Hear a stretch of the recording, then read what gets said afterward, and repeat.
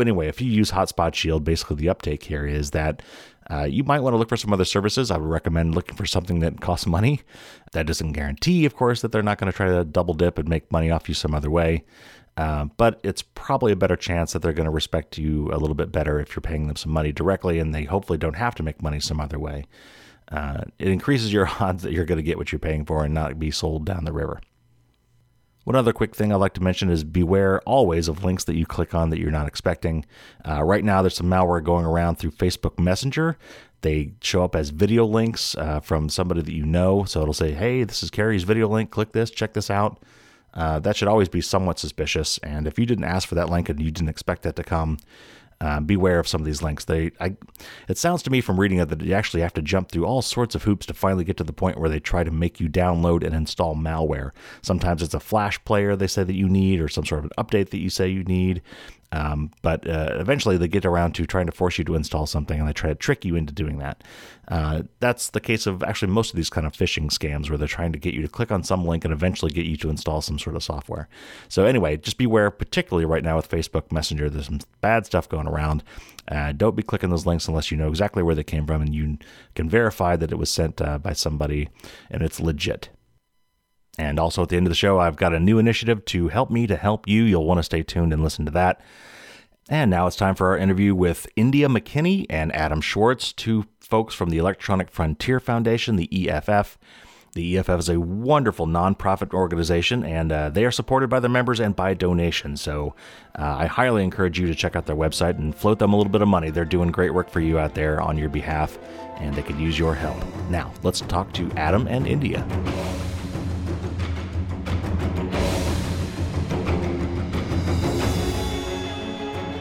All right, and as promised, we are welcoming not one, but two representatives today from the wonderful Electronic Frontier Foundation. We've got Adam Schwartz, a returning guest, who is a senior staff attorney, and also India McKinney, a legislative analyst, primarily focusing on privacy and surveillance issues. Thank you both very much for coming today. Thank you for having us. Thank you. And we've got so much to talk about, and it's unfortunate that we have so much to talk about, but there seems to be assaults left and right on the privacy, and it's hard to keep track of. So my goal here today is to keep our audience up to date on the things that are going on, help them understand how that affects them, because some of these things will seem esoteric, or they're about people who travel, and maybe I don't travel, those kind of things. But I wanted to bring it home for everybody what's going on and why it's important to them, and also how to get involved and how to make their voices heard if we find that we get them all riled up, what they should do about that. And let's start with an article. The reason I reached out to you guys in the first place about this pending bill called the Building America's Trust Act, who's being bill authored by Senator John Cornyn of Texas, whose goal, according to the summary, is long-term border security and interior enforcement strategy, which is both vague and, why wouldn't you want that, right? But I was reading an article on Ars Technica, which you guys were quoted in, and it says, quote, according to the draft text, a slew of advanced surveillance technologies would be deployed at the border, including more use of drones, not less than 24 hours per day, 5 days a week, increased recording, and storage of various biometric exit data. The bill would also require that some quote-unquote aliens who are ordered to be removed would be subject to mandatory DNA collection, among other heightened security measures. So unpack that for us. What does all that mean? What is going on with this bill? Okay, well, there's a lot to unpack, as you mentioned. But before we get started, I want to give you a little bit of a framework about how at EFF we look at bills like this, give you our Fourth Amendment framework. Perfect. The Fourth Amendment explicitly protects against a surveillance state. And there's some questions that we ask when we start looking at legislation to see exactly what the problems are, with the idea that there should be a compelling reason to move past these protections if necessary, but only if necessary. So the first question is, how targeted is this search? Are you looking at a person specifically, and why? The second question is, what is the standard for the collection of this information? Is it probable cause? Is it reasonable suspicion? What is the standard for collection? Specifically, what are you looking for, and how can you limit your search so that you're only looking for the data that you're interested in that relates to this specific person because of this specific reason? And fourth, who gets to decide what that looks like? Is it an impartial judge somewhere else, or is it an individual agent, a law enforcement official at the scene? And so that's the framework that we look at when we're looking at pieces of legislation like the Building America's Trust Act. So yeah, let's dive into that, please. Let's go walk through those one at a time. How do those apply to this particular case? Sure. So there's a few things just looking at the bill that we have a lot of concerns about. One of them is the reliance on drones to achieve a situational awareness and operational control of the border. The bill calls for developing a strategic plan specifically to increase these surveillance capabilities, and they are looking to incorporate some strategies that DoD has developed in some of their military operations, which, going back to the framework, creates a lot of problems. Mm-hmm. Anytime that you've got the drones looking at the border, you're not looking at an individual person specifically. You're going to be capturing a lot of data on a lot of American citizens that are not targeted in any way other than they just happen to live near the southwest border. That's not good enough. What is the standard for collection of this data? Just wanting to know more information is not enough in this case. Actually, let me stop here real quick, because one of the questions I had, though, as I was reading this article is, what is the definition of quote-unquote near the border? Because some of the things I've read says that, according to, I guess, I don't know if it's law or just practice, that actually could be up to 100 miles from the border. Is that true? So that depends a little bit on specifically what you're talking about. And your question is a very good one, because the bill doesn't explicitly say in a lot of cases. There are some instances where, looking at, for example, license plate readers, you can have license plate readers associated with border searches up to 100 miles away from a port of entry. There are some other things that are specific to the port of entry itself. When it comes to the drone surveillance of the border, I'm not sure that the bill specifies a limited location. I would just add that even if the drone was literally flying over the line on the map that is the border and not taking advantage of that larger 100-mile zone that you referenced, the drone that's right over the border would be capturing information about the millions of Americans who live in cities that are right next to the border. Right, absolutely. Yeah, that certainly disturbing. All right, I'm sorry, I interrupted you. Continue.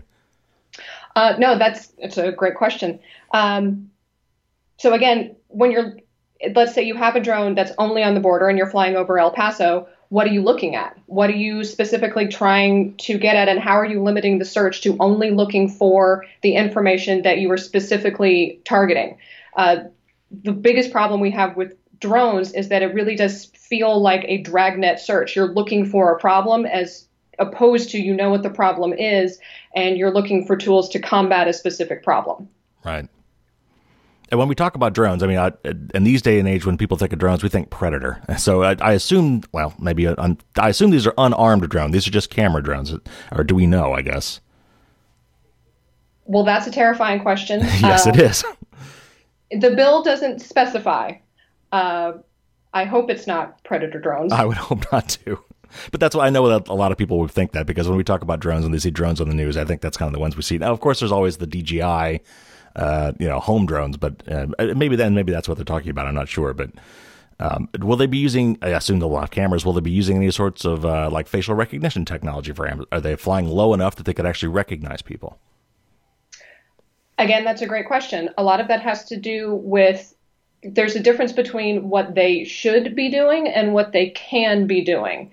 And there's a lot of technology, as you know, especially when you start getting into military grade equipment, there's a lot that we can get that's very specific. And so going back to the questions of what we should be doing, we would argue that they should not be doing that, whether or not they could. The bill doesn't specifically exclude that possibility, but it doesn't specifically include it either. Right. Okay, the other questions. Keep going. What were the other questions, the other part of the four questions? Well, going on to another part of the bill itself, there's a big part of the bill in several different sections in the legislative language that deals with biometric data collection from a number of different people in a number of different scenarios and a number of different levels. You mentioned the facial recognition scans. One of the things that we know is happening from reports in the media and some of the reports from DHS themselves is Customs and Border Patrol has been capturing face prints of travelers. And these are both U.S. persons traveling, U.S. citizens, U.S. legal permanent residents, as well as immigrants at airports. So if you have been through the airport, one of the specific airports that they are piloting these programs, CBP very well has an image of your face in a database somewhere. Yes, and I've got lots of questions about that. First, is that on both leaving the country and coming back? So the bill will talk about a biometric entry and exit program. And I don't know that I think it's both. I don't know that the bill specifically says only exit or only entry. It's entry and exit. Just for a smidgen of background, there are a number of acts of Congress that address the collection of biometrics at entry and exit from foreign persons. And in practice, they have set up a screening system for collecting biometrics when foreigners arrive. And in the last year, with no particular authorization from Congress, they've established a process of collecting biometrics from foreigners and Americans when they fly out of the country from certain airports. And they're in the process of massively expanding that program of exit biometric collection from U.S. citizens and foreigners alike. And so when this new bill is dropped, in that, executive action context, and it says that they're going to do biometric entry-exit collection, what we understand that to mean is authorization to collect biometrics from all travelers, U.S. citizen and foreigner alike, upon arrival or departure. Now, the language is vague, and what it means is perhaps only known to them, but in this historical context, we consider that slippery language to be an invitation to get biometrics from Americans and foreigners alike, going and coming. Yeah, absolutely. And I think you started to touch on this. What agent, let's say this information is collected, it's stored in some database somewhere. Who will have access to this data and how long will it be kept? Is it strictly U.S. intelligence? Is it U.S. law enforcement? Do we share this with some of the Five Eyes countries? How does that work? So some of the databases that are collected, some of that information will be shared among federal agencies, and some of the databases have language in the bill that require the databases to be compatible with similar databases at state and local levels. So even though the bill doesn't explicitly say that this information shall be shared with state and local law enforcement, you could draw the conclusion that it opens the possibility that it will. There's nothing that I've seen in the bill that says that we will share this with other countries, but again, there's nothing in the bill that would exclude that as well. From the terrorism bills that came out of 9/11, I know there was a lot of emphasis on sharing data across all the various agencies because we weren't connecting the dots before. And I seem to recall that there was some sort of kind of a blanket statement that this kind of information, there was a format or a forum for sharing this kind of information across agencies. Does that cover situations like this as well? Yeah, I'm not familiar with that. I will say that, mission creep is a big concern for us. And we've already seen that with the old program that was meant for non-citizens is being applied with no congressional action to citizens. And we're concerned that once they have the facial recognition cameras up to verify your identity when you want to get on an airplane, that the next thing they do is start screening your face against people who are wanted for a violent crime. And then it's going to be people who are wanted for having not paid a parking ticket. And we think you should be able to get on an airplane to visit family or pursue a job opportunity without being afraid of this kind of law enforcement screening that is really for us just over the horizon from the system they're building right now. Do we know if this data has got any sorts of controls on it whatsoever for access? I mean, I like a warrant or anything along those lines. And how long will this information potentially be stored? Is there anything in the law that says we must purge this every so often, or Under certain conditions, can this information be purged, or should we just assume that once you're in this database, they have it forever? The practice of Customs right now with their biometric screening system is they're keeping it 2 weeks. 2 weeks is a lot of data with nearly 1 million people crossing the border a day, and a ripe target for data thieves. They have not committed to keeping it for less time or for not expanding the amount of time. And the bill on its face has no restraint on how long at all. And so we think it's in the nature of government to keep data longer and longer. Yeah, and you mentioned hackers, which there was one of the federal office's fingerprint databases a few years back was hacked, and all the digital fingerprints were leaked. That is something else that we obviously need to be concerned about. As soon as, it's one thing to worry about how it's collected and how it's used if it's done properly and it's done according to hopefully some law somewhere. But once hackers get involved or once this data gets loose, all bets are off, right? Exactly. And does citizenship play into this at all? Do I have more rights as a citizen or as a permanent resident than a visitor? Can I refuse this? If I do, what happens? So, as we said, right now, CBP is collecting face prints on all travelers, U.S. citizens as well as immigrants. There are some of the trends that we have noticed that the global trend of increasing biometric data collection is troubling for a number of reasons. There are the part of the bill includes iris scans of people applying for visas or immigrant applications.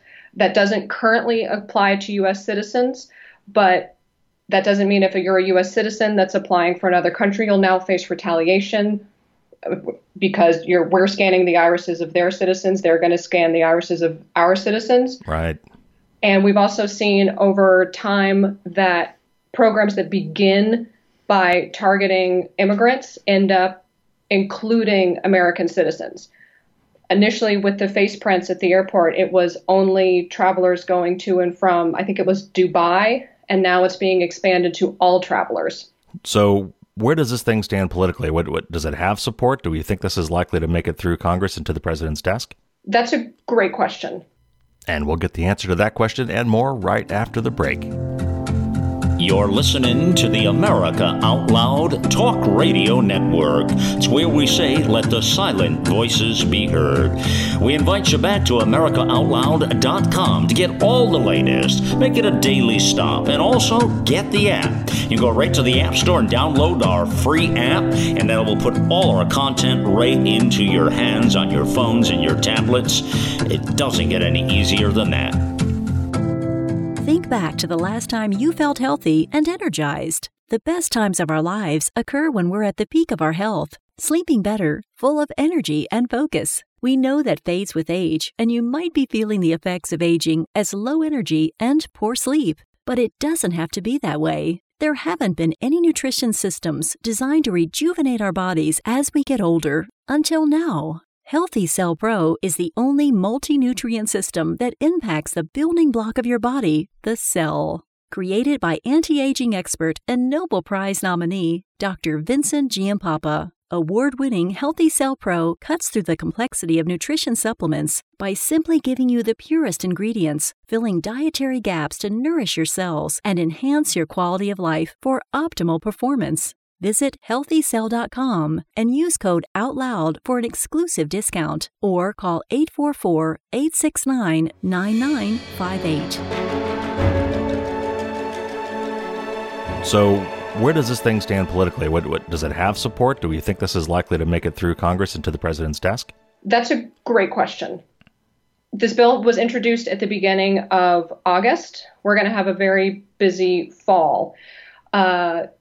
We have heard Senator Cornyn is a member of the Republican leadership, so it's not clear to me what the future of this bill is, but I think we should expect that it's going to receive very serious consideration. Yeah, and I'm sure if it hit the president's desk, I have no doubt that he would sign it. Whatever happened to the collecting of social media information from foreigners crossing the border? We probably talked about this last time, Adam, when you were on the show. Is that ongoing? Was that something that was proposed that was still being worked through? So there are now 4 formal programs of asking foreign visitors for their social media handles before they get on airplanes to the United States, and we have opposed all of those. As well, episodically, border agents are asking foreign citizens and U.S. citizens alike at the border to disclose their social media handles. And now this bill would codify, and we assume expand to all foreign visitors the same ask for their social media identifiers. Although the language is actually a little bit tricky, it's unclear whether the bill means to expand that existing ask for just the handles, or whether it would extend also to the passwords, which of course move you past your public social media content to your private social media content. So whether it's increasing a bad program or implementing an even worse program, it's very bad news. Yeah.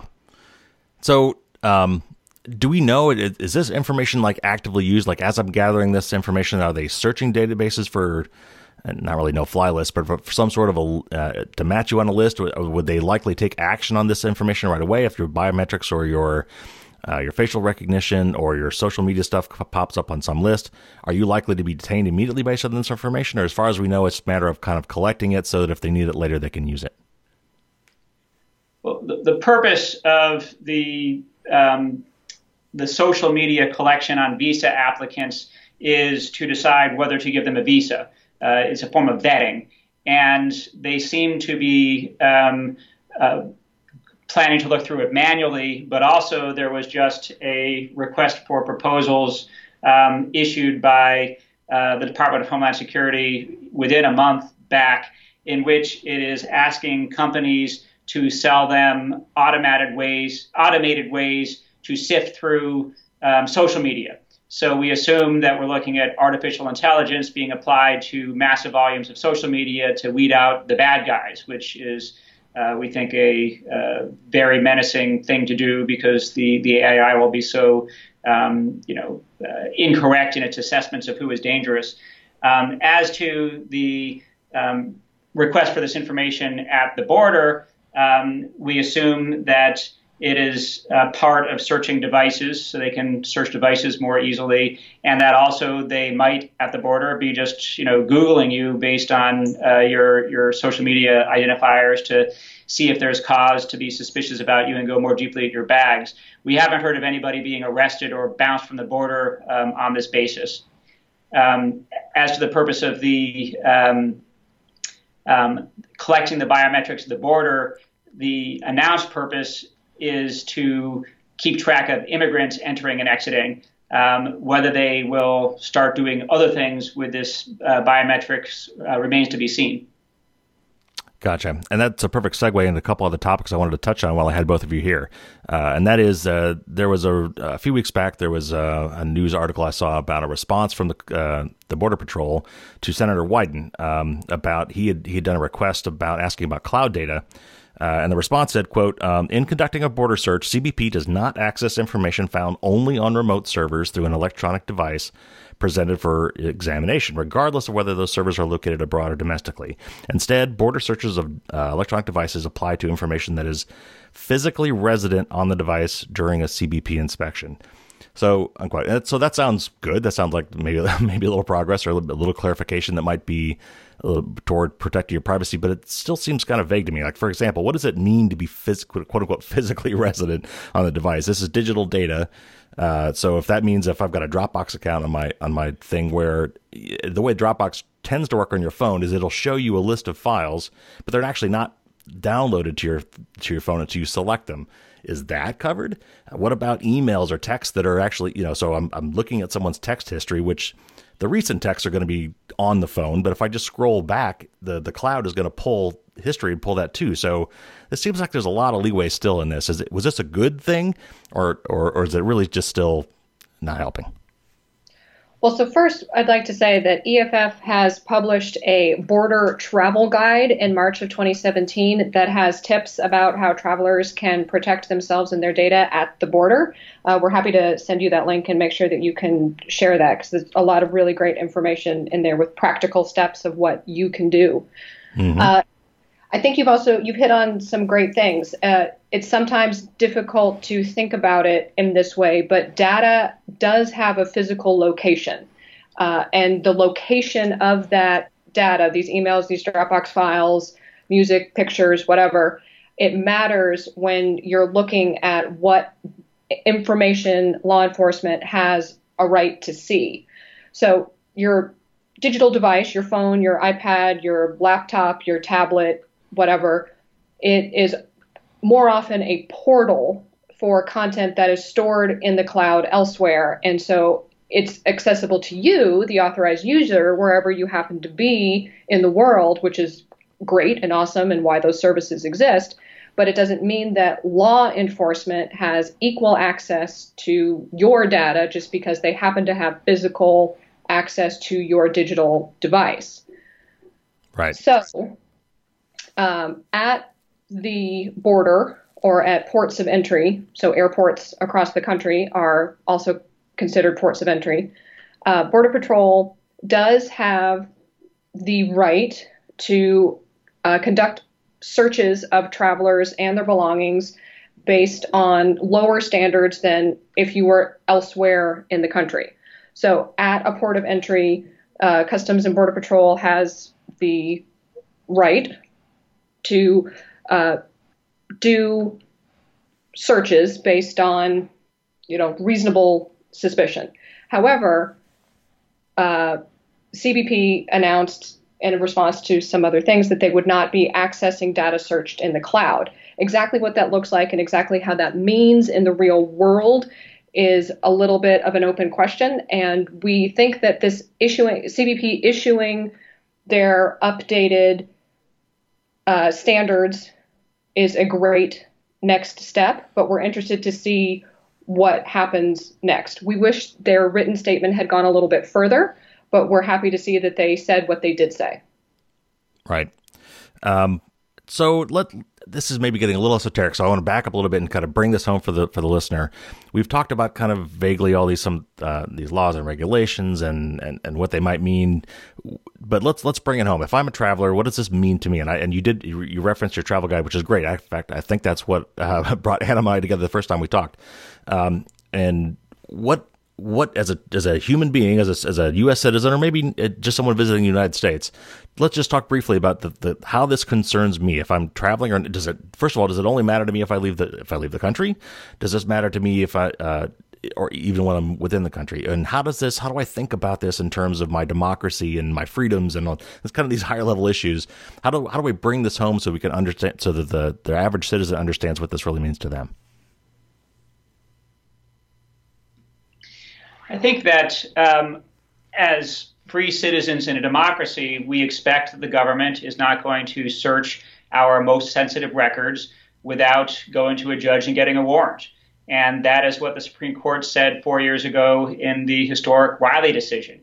And I think many people find it shocking that the government is taking the position that just because they are crossing the international border, that the government can do an end run around our constitutional protections and crack open our cell phones and look at all of the pictures of our family and all the emails we've ever sent and all the banking records that are cached inside of our devices, et cetera, et cetera. It's the very opposite of how our government ought to be treating us. And so it is with one cheer that we greet the news that they're not going to use the border crossing as an opportunity to look at our cloud content through our devices. But it still is very, very disturbing that they are trying to get away with looking at everything that's inside the device itself. As you mentioned, if I get off the airplane and I'm, waiting in line at customs and I go to, my email account and start looking at email, my phone's in contact with the cloud. And while that happens, a great deal of information from the cloud about my email gets cached inside my phone. And even if the agents were to stick it in airplane mode, they're going to see a lot of information about my communications with my business partners, my rabbi, my wife, whoever it is that I'm exchanging emails with. And it's in the phone and not in the cloud at that point. And that is not what Americans expect their government to be doing to them. Yeah, and the way I always kind of bring this home for me is the quote from Edward Snowden, and I'll probably butcher it a little bit, so I'll just say I'm paraphrasing. Is that saying that you don't care about your privacy because you've got nothing to hide is like saying you don't care about free speech because you have nothing to say. It's one thing to say that me personally, I don't care if they read my emails. I'm just talking to my wife, or I'm just talking to my kids, or grocery lists, and my documents are boring, so why should I care? It's much deeper than that. It's very fundamental to our democracy, and there are certain people, and they're not all bad guys. I think that the other common misconception is, well, if you've got something to hide, then you must be doing something wrong, and that's not necessarily true, right? There's journalists, there's whistleblowers, there's intellectual property that might be under NDA. There's all sorts of reasons why you might want this data to be kept private, and honestly, I think you're making this point too, is you don't need to justify why it's private, right? You're an American citizen, that is your right. Exactly. That's why, going back to some of the framework that we talk about, the default should be privacy. And once you start backing away from that, you need really specific reasons to do that. You start with privacy, and then you argue why you shouldn't have that in this particular case, not the other way around. So some of the other things that people I don't think about, but has come up recently in a couple stories. For instance, there's a story I saw recently about some of the big tech companies coming out and saying, like Verizon and Apple and Facebook and Twitter, that location data should not be accessible without a warrant. And I don't think a lot of people would have given that a second thought. But so that and emails are the other one. I think people don't realize that and I could probably get this wrong, and maybe you can correct me, but there was some strange law that basically said that if you quote unquote abandon your data, then the law enforcement doesn't need a warrant to access it. And they've taken that to mean that if you leave your emails stored on Google's server, which everybody does today because that's what we do with our emails, that email is therefore abandoned, and that you don't need a warrant to go search those things. I don't think a lot of people realize that so much of this data that we're generating everywhere we go just by having a phone on is readily accessible without a warrant. I agree with what you said. I just want a friendly amendment. The Supreme Court has developed what sometimes is called the third-party doctrine, under which if you give your information to someone else, a third party, it follows that you have no more privacy in it, and the government can get it without giving you any protection from the Fourth Amendment, privacy protection at all. So these cases from the 1970s, you give you make a phone call, and therefore you gave the phone company the knowledge that you called person X at time Y, and because of the third party doctrine, you gave it to the phone company. Now the government can get that so-called metadata from you or from the phone company without giving you any Fourth Amendment protection. And so now, with the Carpenter case that you'll be asking us about, the continuation of that so-called third-party doctrine is kind of the fly in the ointment in terms of reducing our protection. The idea of abandonment is also in play. So if you put your love letters in the garbage can, they can go through them because you abandoned them. That is the garbage can in the alley. But it's the third-party doctrine which is undermining our location privacy. Yeah, thank you. And that's exactly what that's what I was fishing for. And I'm glad you were there to correct me on that. So you brought it up, the Carpenter case, and that's what is kind of bringing these things up. Tell our listeners a little bit about what that is and what that means, how the outcome of this situation might affect them. So at the heart of the Carpenter case, as you mentioned, is location data. And we at EFF think that you should have to get a warrant in order to get any of the location data that is stored on your phone. As just thinking about your own life, where you go and when you go there is very revealing about who you are and how you live your life. And we believe that law enforcement should be held to the highest possible standard when requesting that type of revealing data. Digital devices, your phone, and other web browsers, Google Maps, frequently knows where you are for any number of reasons. But just because I let Google Maps know where I am so that I don't get lost on some road trip that I'm taking doesn't mean that I give law enforcement equal access to know how many times I go to the bathroom in any given day, or if I take a detour on the way home from work someday. That's not something that I give the government access to just because I keep my phone in my pocket. Yeah, right. And it's amazing what you can find out from this metadata. That it's so telling. And the government has been arguing, certainly in terrorist cases, where they say, well, the metadata should be more accessible. We're not getting the content; we're just getting the metadata. But the metadata is so telling, and I think it's actually your website has got like 4 or 5 bullets that just kind of go through some very interesting points about, this person got a call from their doctor, then this person immediately called female XYZ, and then this immediate person called their divorce lawyer. I mean, so you don't know, you didn't hear the contents of that kind of conversation, but you might have an idea that this guy might just find out he had an STD or something, and he called his mistress. You can find out a lot of information, and you got some really telling examples on your website that kind of painted that picture. Right. But, it doesn't, again, going back to just the fundamental right to privacy, how much information should the government be able to have about your life and what you do and how you live it in a general sense, in a dragnet sense? It's a different story if you have a warrant because you're looking for a specific thing on a specific day at a specific time, and you need to know if this person was in this place because we think that we have probable cause to think that they have done something that we're further investigating, as opposed to we want to know everywhere that you've ever been so that we maybe can stick you at a location that might be problematic, and then we can take action against that. Those are not the same thing, and we think we should be pushing back against that.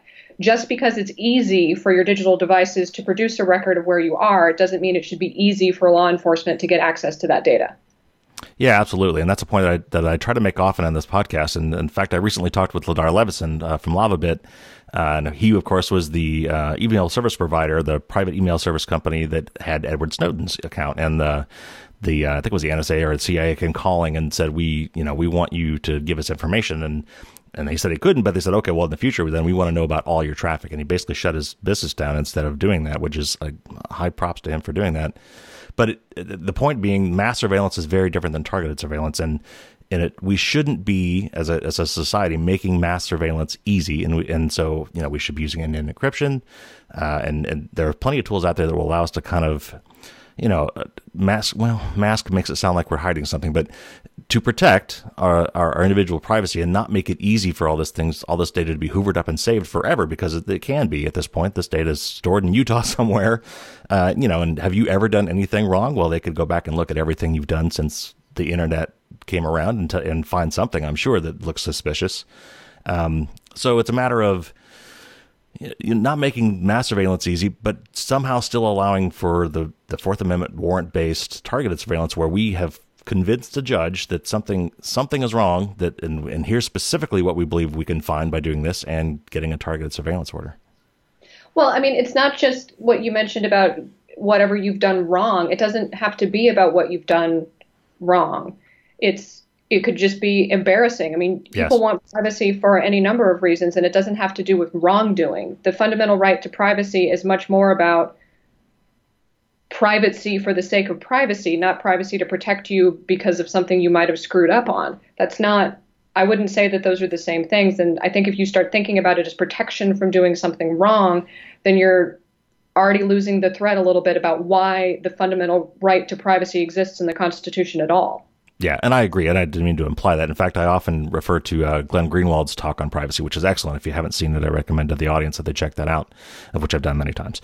All right, so before I let you guys go, I've got to touch on this too, because it's hot in the news, and I think it might be something you might have a comment on, and that is the whole DreamHost thing with, I can't pronounce this guy's name. Anyway, but the point being, there was an online website that was organizing protests for Trump's inauguration, and you're gonna have to help me there because I haven't followed this closely enough, so I'm hoping you can fill in some of the blanks.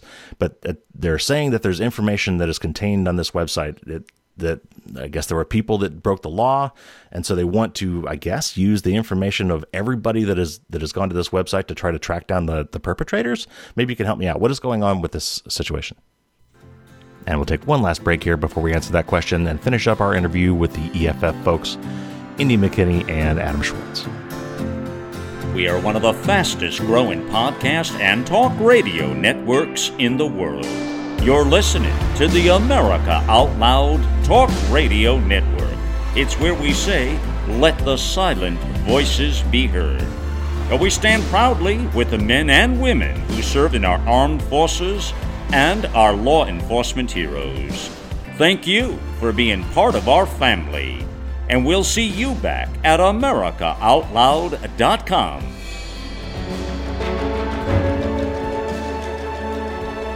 Well, you actually gave a pretty good summary, as strange as that seems. So what happened was, everybody knows, Donald J. Trump was inaugurated as our 45th president on January 20th. There are a lot of people in this country who are opposed to that happening, and this particular website was organizing the protests to be held at this inauguration. Law enforcement and the Department of Justice alleges that there was some sort of wrongdoing or vandalism or violence or something that happened as part of those protests.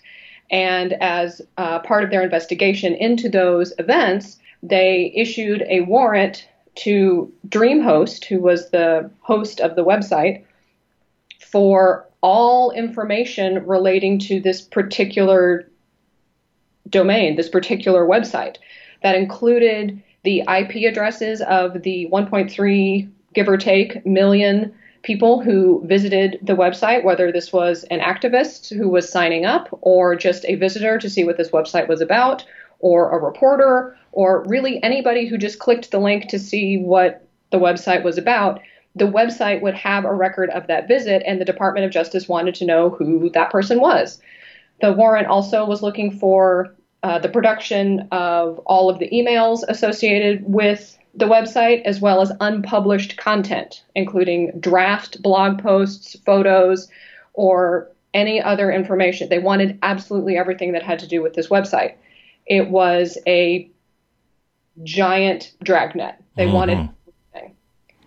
So catch us up on what happened with that, because I know there were some appeals. They came back and refined what they were looking for, and get us up to date on where things stand with that.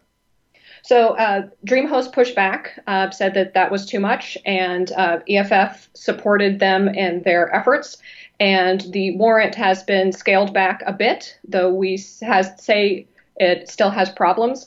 One of our colleagues here at EFF has been working on this directly, and he has said that before it was a dragnet and a witch hunt. Now it's just a witch hunt.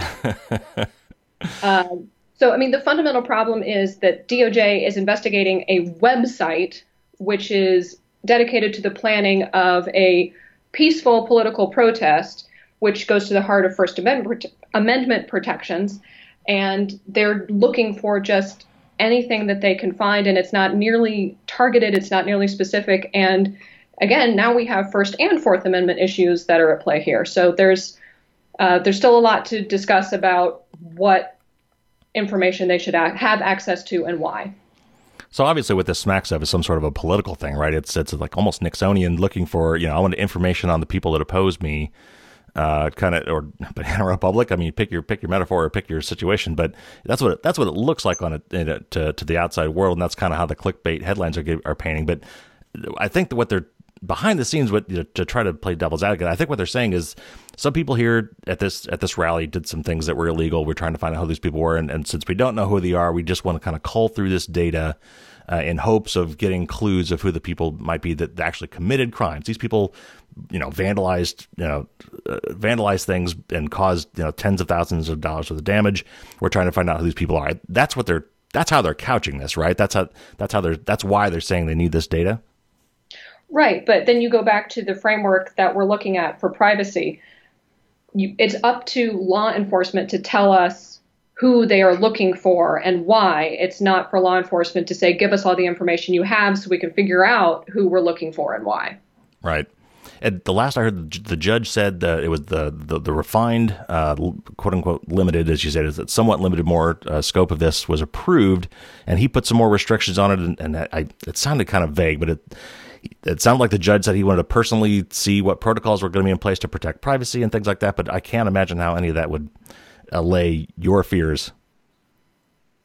This is an ongoing issue, and we're continuing to work on that, and we're going to do, DreamHost is continuing to push back, and we're continuing to support them on that. Well, we appreciate you doing that work, both of you, and I've always talked about how great the work you guys have been doing, and I know you guys are supported by donations and such. I commonly refer to people to send you guys money, because if you can't go out there and do the protesting yourself and pay somebody else to do it for you, and you guys are excellent at what you do. So before we leave, is there anything else you'd like to tell the audience? And, if we want to kind of summarize this, bring it back to everyday mom and pop level, what kind of things should we be knowing? Anything we should be doing? If I want to get involved, other than, of course, send you guys some money, what else can we do? And write your congressman, that sort of thing. Is there anything else specifically you could think of that we might want to do if we want to get all involved in this, and things we might want to do to protect ourselves?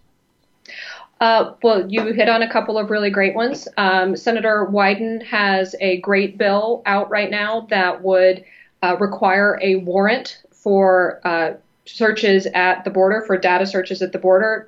Call your congressman, call your senator, tell them to support this bill.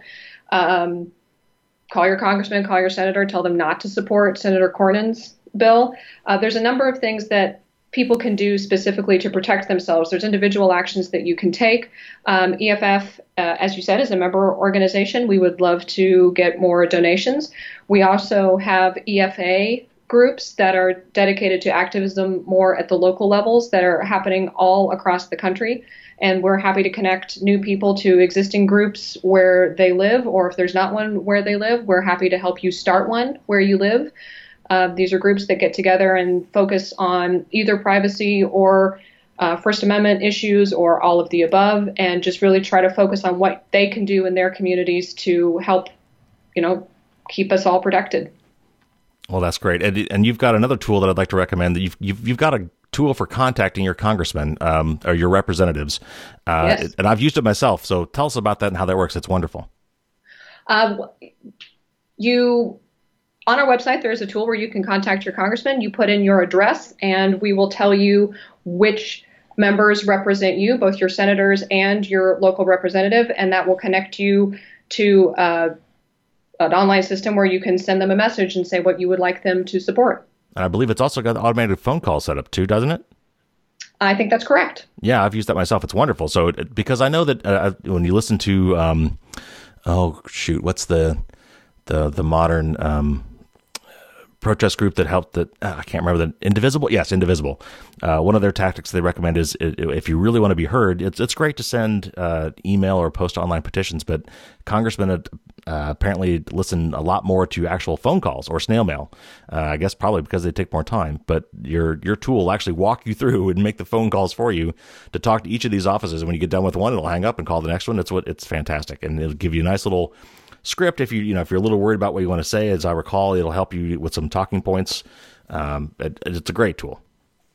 I just want to say that anyone listening might think that we are technology pessimists who primarily fear the coming Orwellian nightmare, but actually we're technology optimists. And so this tool that you've been describing here, we think is a classic example of how direct democracy can be facilitated by technology. So instead of having to rummage around a phone book and find, 3 different offices and go through the trouble of, clicking through and calling, this tool makes it easy peasy for the motivated voter to just quickly communicate with their 2 U.S. senators and their U.S. representative. And our team of more than a dozen technologists, day in, day out, are inventing new tools like this that in which the technology improves our lives. That's wonderful. You guys are doing some great stuff there at the EFF. India, Adam, thank you very much for coming on the show. That was a very informative discussion. I hope our audience got a lot out of that. I know I did. All right, and it's time for our tip of the week. At the top of the show, I talked about Foxit PDF Viewer and how it is currently riddled with security holes, and we need to get that patched right away if you use Foxit PDF Reader. More than likely, however, you probably use Adobe Reader as your PDF viewer. And again, PDF is portable document format. It's a .pdf file. It's been around for over 2 decades now. It's a great utility. It's a common format for document exchange, so that it doesn't matter if you're on a Mac or a PC or Android or iOS. PDF format, the whole portable part of the portable document format is that you can use it on any device, and it's a common standard. It's been wonderful. It's been very handy to have for all these years. However, the company that came up with the format, Adobe, has the most popular application for viewing those things, and it's free, and it's fine. It has lots of features. In fact, it's got tons of features. However, it's also got a lot of security holes. Now, part of the problem is because it's so popular, it's a target for hackers. And that's true of Microsoft Windows as well. One of the reasons that there are so many bugs found in Windows and Adobe Reader is because it's so popular. It's, why do you rob banks? Well, that's where the money is. Same thing. The hackers are going after the most popular things because that will get them into statistically more computers because it's used more often.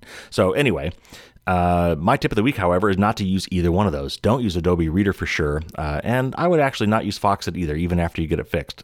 You've got a couple other options that I want to tell you about that are probably safer for you. First of all, almost every modern browser today, every web browser, that would be Firefox, Safari, Edge, even Internet Explorer, I think, Opera, I'm missing one here, Chrome, Google Chrome. Those are the popular browsers. I think every one of them now will read a PDF file. So if you've downloaded a PDF file, chances are your browser has probably already opened it for you for viewing. If you happen to get the file from somebody else, you can just take that file and drag it right onto your web browser, and it should bring that file up and show you the file. So that's probably the simplest way. And a lot of browsers today have built in what they call sandboxing, which should be some added security to protect anything that might be somehow embedded in that file from jumping out and getting into your system. Short of that, however, there's 2 other things I like to recommend. On a Mac, it comes with an application called Preview. In fact, that's the default application. If you double-click a PDF file on a Mac, it will open in Preview. That's a great viewer. I haven't heard of any major security flaws in that, so that is, if you're on a Mac, you're good to go. On Windows, however, if you want to try something different, I would look at one called Sumatra PDF. It's free. It's open source. Which those 2 things are good. Now, of course, we talked a minute ago about things being free being bad. In this case, it's open source, which means this is kind of a charity thing. A lot of developers got together and created this thing, and they built it together just because they thought it was something they wanted to do. And so it's kind of their gift to the community. So in that case, I think we're okay with free. The nice thing about open source is the code that makes up this application is out there for anybody to see. And while the hackers can look at that, there's way more people out there that are interested in keeping the hackers out and looking at that code to make sure there are no flaws, there are no major bugs that those hackers can get their claws into. So anyway, if you're on a Windows PC, I would recommend you check out Sumatra PDF. It's very lightweight, it's very simple, it's free, it's open source. I would use that before I used any of the other tools, except maybe your web browser. That's also an easy way to go. Now, I mentioned a little bit earlier in the show that I was going to let you know how you could help me to help you. And instead of telling you all about it here, we're a little bit short on time. So what I'm going to have you do is go to a website called patreon.com. That's patreon.com/firewalls don't stop dragons. All the letters are capitalized and there's no apostrophe. You can find the link, of course, on my website and as well. You can go to firewallsdon'tstopdragons.com and you'll find the link there. You can also find it on the show notes for this podcast. Check that out. What I want to do is expand what I'm doing, reach more people, and I'm hoping you can help me do that. Check that out at patreon.com/firewallsdon'tstopdragons. All right, and that's going to wrap up another episode of Firewalls Don't Stop Dragons. Thanks for listening again. We'll be back next week with the episode on Castle Defense 101, where we're going to talk about backups and why you absolutely positively need to be backing everything you have up, at least those important files. And I'll tell you which ones those files are, and I'll tell you how to do it. Tune in next week, and we'll have the winner of the contest for the best backup horror story or success story, and that person will win a free book. So tune in next week for that. And until then, don't get caught with your drawbridge down. See you next week, folks.